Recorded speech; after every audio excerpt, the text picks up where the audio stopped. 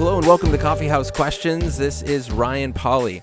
Today we are going to be discussing the Trinity, probably one of those issues that Christians say they believe in, but then at the same time we don't really know much about. And hopefully this is something that interests you because look, if you are going to say, I believe in God, I believe that God is triune, hopefully you have an understanding of what that means, right? If I say, I know my wife, but I don't know the details about her, then how well can you really say that I know her? And so hopefully, even though there are aspects of God that are difficult, there are things about God that we cannot understand. We are finite. God is infinite.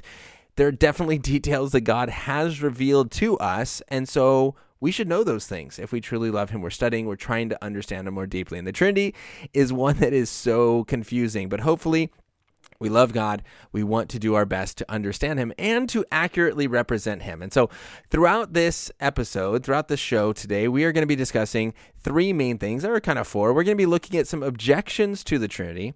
Then we're going to look at, is the Trinity logical? Is it biblical? And then finally, what are some heresies, some bad analogies? And so hopefully by the end, the goal, the objective is that you will be able to accurately describe the Trinity to someone who is asking and show that it is both logically possible and that it is biblical. And so that is the goal of the show today. So as always, let me just give that contact information. If you're listening on podcast, you can always write in with your questions on email at contact@coffeehousequestions.com. You can follow on facebook.com/coffeehousequestions. Get a lot of information there, as well as follow on Instagram or Twitter at RyanPauly3, where I post a lot. I ask questions, and you can also get information. And then finally, you can text those questions and comments in at 714-989-6927. Then again, if you are listening on podcast, this is also being broadcast live on YouTube, generally on Thursdays. But again, follow on social media to know when it's going live so you can interact live with the recording. And so with that, we're going to jump into our discussion of the Trinity and looking at some objections really quick. So what do other people have to say about the Trinity? Well, some may object and say, look, the Trinity was something that was invented by Satan. He's trying to deceive us. Well, this is not really grounded in anything. It's just a mere assertion that presumes something that is simply just not true. Now, an objection that you might find more frequently is one that says that it is the Trinity comes from pagan influences in the church, and it's kind of pagan teaching. That this idea of the Trinity being, of God being three in one, this is similar to some Egyptians or Babylonians or some Hindu pantheistic versions. But this doesn't do is it doesn't distinguish the details of what the Trinity truly is and what these other views are. And when you look at them, you realize it truly is different.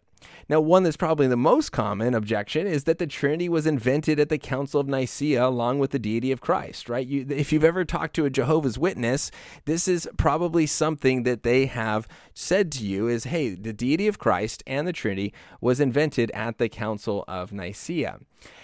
However, what happened at Nicaea is that the doctrine of Jesus was clarified. It was not invented. People were not sitting around inventing and making up things that they wanted to say and believe about Jesus. What they were doing is saying, hey, these are things that have been believed and held by the church since the time of Christ. And now they are being attacked mainly through Gnosticism and Arianism and false teachings. And so we need to clarify and be very clear and upfront about what it is exactly that we believe about Jesus. And so it was not at this council that the Trinity was invented. It's also not at this council that the deity of Christ was invented. It is here that it was clarified instead. Now, one of the things that we're going to be looking at, and that I discussed at the beginning, is this objection that the Trinity is actually illogical, right? And if you saw the videos, what normally happens is people go, look, it's a simple math equation. You have one God Father, you have another God Jesus, and you have God, the Holy Spirit. 1 + 1 + 1 = 3. You have three gods. Christians, you are polytheists. And this is maybe what like a Muslim would do, and the Christians are polytheists. Now, Christians try to play a little math game, as I joke sometimes, and say, Christians go, no, it's not 1 + 1 + 1. It's 1 × 1 × 1. So you still get 1.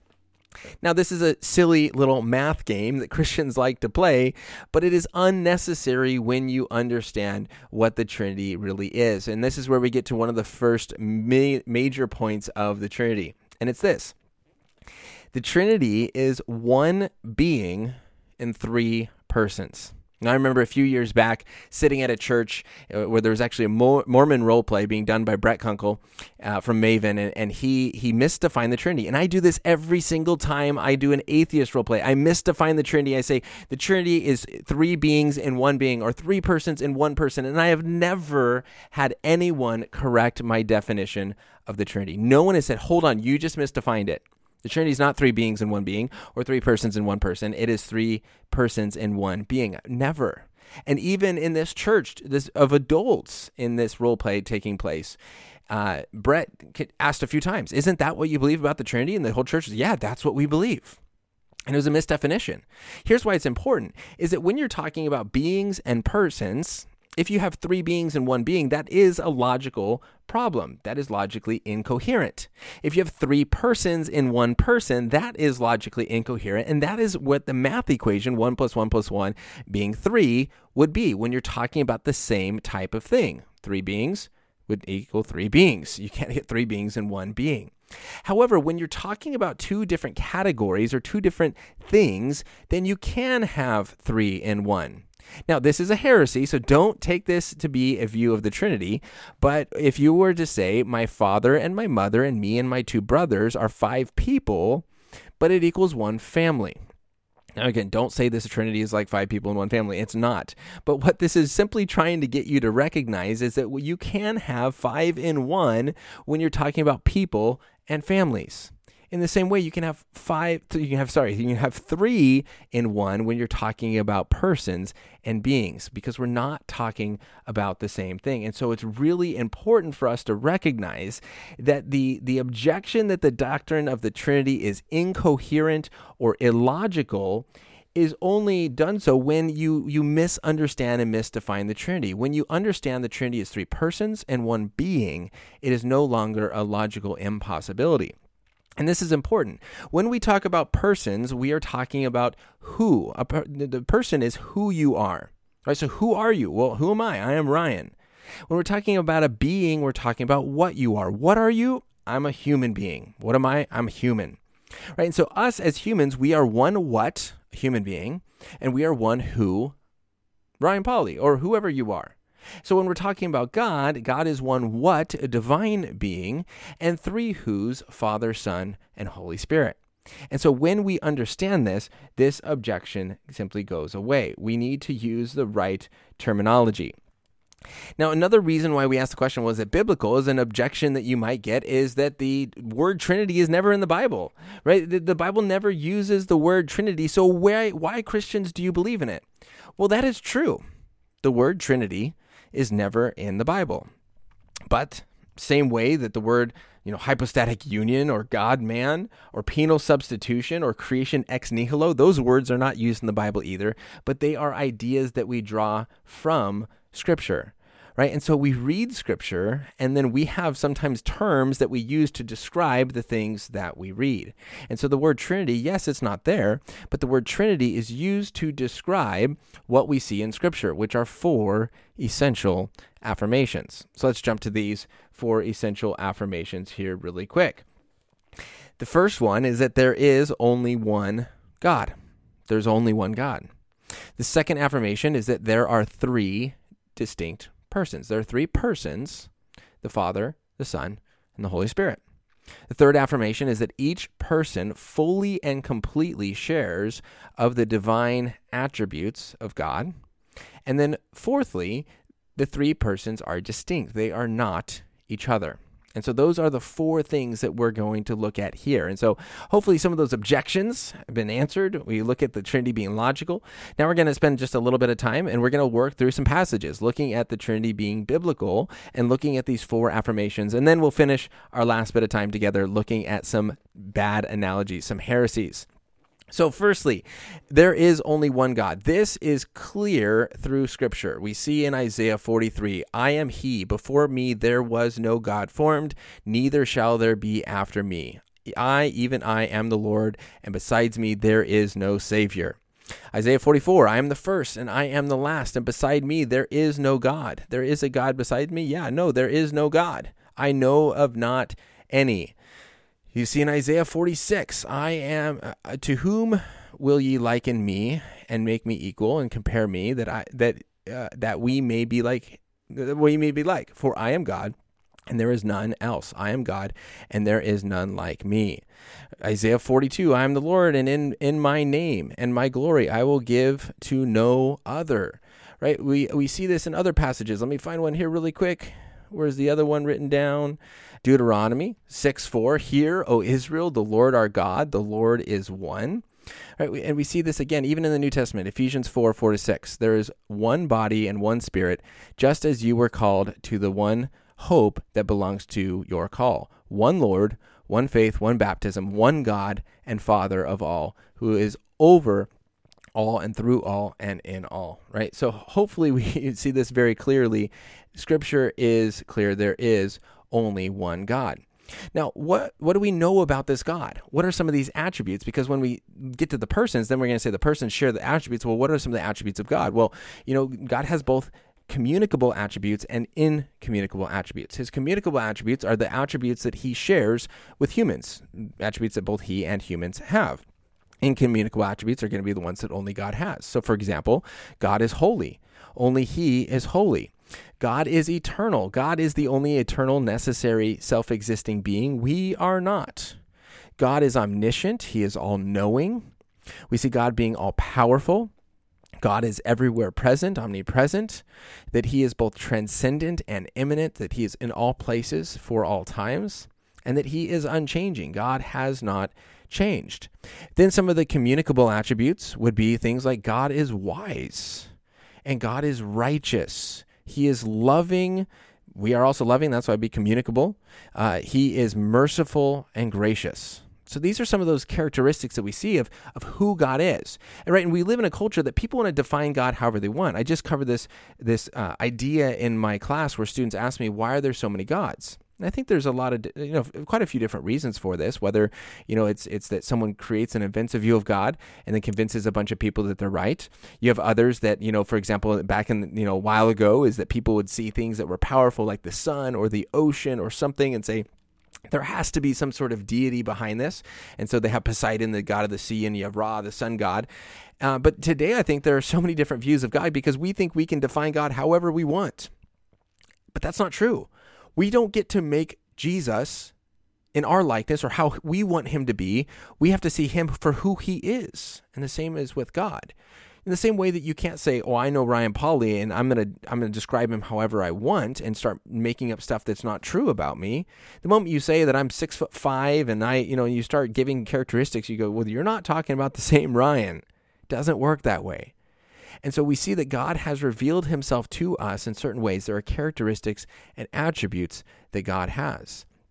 And so the first essential affirmation is that God is one, and there's many verses for that. Secondly, is that we see is that the Father is God.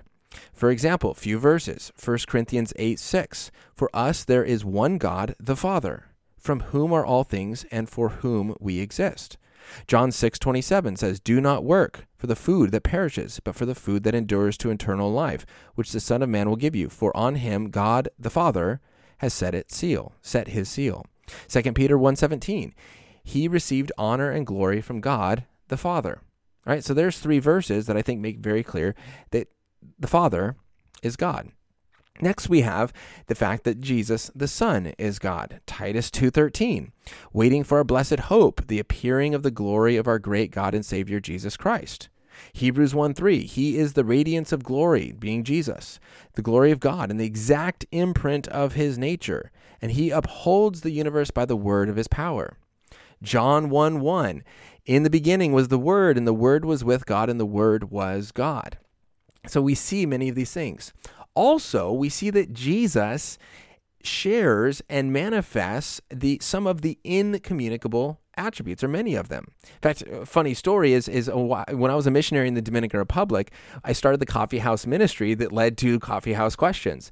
And one night, no one was coming into the coffee house, and across the street was the university, and the Jehovah's Witnesses would always go set up their stand right there in front of the university. And so one night I said, hey, I'm going to write up a document in Spanish that shows that Jesus is Jehovah, that Jesus is God, that he shares of these incommunicable attributes. Then I'll take it to the Jehovah's Witnesses, and I'm going to see what they have to think about this.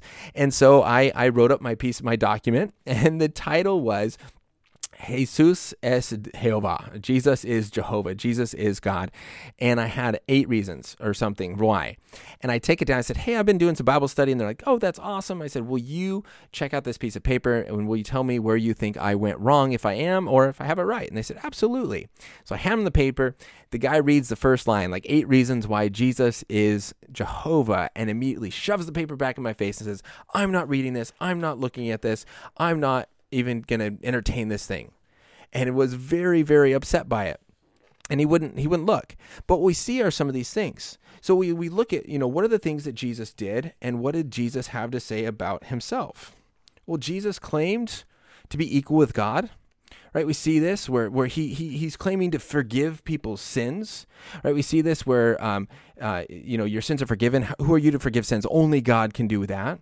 We see that he claimed to be Jehovah. He claims in Exodus 3:14 where God says, I am who I am. And then Jesus repeats this in the New Testament in a few different places. Right? We see him claiming to be the Messiah. We see Jesus accepting of worship. Right? We see multiple times where Jesus accepted worship. And hi, Leo. I see that you just jumped on. Welcome. We also see that he claimed to have the authority of God, right? Where Jesus says, for example, in Matthew chapter 5, you have heard that the ancients were told, but I say it to you, right? Here's what the Old Testament says, but here's the things that I have to say. Jesus claimed deity by requesting prayer in his name, right? If you do this in my name, if you ask me anything in my name, I will do it. John 14:13 and 14. Right? And so he claims to be God in several different ways. We see other examples where we see God as being creator. In the verses that I shared with you just a little bit ago, where God says, I stretched out the heavens. I don't have that reference written down. I forgot. But, the verse that says, I stretched out the heavens. I made it by myself. But then we see in John 1:3, Jesus being the creator, and we see in Colossians chapter 1, Jesus as creator. We saw here in Isaiah 43 that says, I read for there only being one God. It says, I am the Lord, and beside me there is no Savior. In Titus chapter 2, verse 13, I think there's also one in the first 5 verses of Titus chapter 2, where it says, waiting for our blessed hope, the appearing of our glory and great God and Savior, Jesus Christ. And so we see things like the Old Testament saying, only Yahweh, Jehovah, God is the creator, but then Jesus created. God is the Savior. Jesus is the Savior. And so we see over and over again, Jesus is God. Then finally, the Holy Spirit is God. And we see this clearly, I think, in Acts chapter 5, where Ananias and Sapphira go to Peter, and Ananias lies to Peter. Peter says, Ananias, why has Satan filled your heart to lie to the Holy Spirit? And then later goes on and says, you have not lied to man, but to God. Lying to the Holy Spirit is equal to lying to God because the Holy Spirit is God. 1 Corinthians 3:16, do you not know that you are God's temple and that God's Spirit dwells in you? 1 Corinthians 6:11, you are washed, you are sanctified, you are justified in the name of the Lord Jesus Christ and by the Spirit of our God. And then also we see the Spirit manifesting several of the attributes of God, one being omnipresence in Psalm 139:7, omniscience in 1 Corinthians 2:10 and 11, and omnipotence in Job 33:4. And so hopefully these are examples here looking at how both the Father, the Son, and the Holy Spirit equally share in the divine attributes of the one God. The final thing that we have to make in our affirmations is that these persons are separate. That it's not one being manifesting himself in 3 different ways, but they're 3 separate persons. And we see examples of this in Scripture where in, for example, Matthew 28, right, we go and we baptize them in the name of the Father and the Son and the Holy Spirit. We see also examples of this in 1 Peter 1:1-2. Peter, an apostle of Jesus Christ, according to the foreknowledge of God the Father, and in the sanctification of the Spirit, for obedience to Jesus Christ and the sprinkling of his blood. Hebrews chapter 9, how much more will the blood of Christ, who through the eternal Spirit offered himself without blemish to God, purify our conscience from dead works to serve the living God. 2 Corinthians 13, verse 14, the grace of the Lord Jesus Christ and the love of God and the fellowship of the Holy Spirit be with you all. And then ultimately in Matthew chapter 3, where Jesus is being baptized, and when Jesus was baptized, immediately he went up from the water, and behold, the heavens were opened to him, and he saw the Spirit of God descending like a dove and coming to rest on him. And behold, a voice from heaven said, "This is my beloved Son, with whom I am well pleased." Right? And so in this passage, we see the Father in heaven speaking down to the Son, Jesus the Son in the water, and the Holy Spirit descending like a dove. This is not possible with one person, one being, but it is possible when you have three persons that exist in three different spatial locations at the same time. You have three distinct different persons. And so here's what we see with these four affirmations of the Trinity. And hopefully I've given enough verses to show, look, this is biblical. This is not something that was just invented at some council. It's not invented by the devil. It's not just based on pagan ideas, but this is clearly taught in Scripture. And so hopefully that makes sense. Now, what I want to do is spend the last bit of time that we have together, and I want to go over some bad analogies, things that you should not use when you describe the Trinity. Now, I want to encourage you to check out the video if you haven't seen it yet on my YouTube channel. Just search Ryan Pauly, Is the Trinity Biblical Video. And I draw out a triangle, which hopefully you've seen before, that is a great way to represent the four essential affirmations of the Trinity. I think this is an easy way that if you're trying to draw it out, if you're trying to help students and kids picture and understand the Trinity more, this is what we should draw rather than some of these bad analogies. Because what we see with the different analogies that people use, which I'll bring up some of them now, each one gives a false view. Each one is going to either dismiss the oneness of God, it's going to dismiss the fact that each person is fully and completely God, or it's going to dismiss the distinction between the persons. So, for example, some of the illustrations used for the Trinity is that we talk about one man with three personal roles. Right, and this is called this would be considered modalism, where I am one man, I'm one being, I'm one person, but I have the role of a husband, I have the role of a teacher, and I have the role of a speaker. Right, and so when and a podcaster, so when I'm doing this, I'm podcasting or YouTubing, and when I'm with my wife, I'm the husband role, and when I'm with my students, I'm teacher role. Right, but this would be again one person, one being in three different roles. This would dismiss the distinction of the three different persons, where we see the Father in heaven, the Holy Spirit descending like a dove, and Jesus in the water. The most common, probably heresy and false analogy that is often used is the one of water, where water is in three different modes. This is, it can be a gas, it can be a liquid, or it can be a solid. This would also be modalism, where you have one particle of water that can exist as either gas, liquid, or solid, but you can't have one particle of water be solid, liquid, and gas all at the same time. Now, if you want to say, well, no, you have three molecules of water, well, now you have three distinct, different, separate molecules of water that are not equal in all their attributes, and so now you have tritheism. And so this also would fail to work. So don't use the water example. People often use an egg and say the egg is like the Trinity is like an egg because you have the shell, you have the white, and you have the yolk. And so you have the three parts that make one egg. Well, this has two possible heresies as well. You can either have tritheism, where the shell, the white, and the yolk are all three the egg, or God, so to speak, for this analogy. And then you would have three separate, distinct things as God, but they're not equal because the shell is clearly different than the white, which is clearly different than the yolk. And so you have tritheism, three different gods, or you have partialism, that the shell is part God, the shell would be part egg, the white would be part egg, and the yolk is part egg. Put all three together and you have one egg. So each one's kind of 33% or 1/3 egg. If you would try to make the same analogy with the Trinity, if you say Jesus is 33% God and the Holy Spirit's 33% God and the Father's 33% God, then you would have partialism. Each one is part of God. And this, again, denies the fact that each one is fully and completely God, sharing of those divine attributes.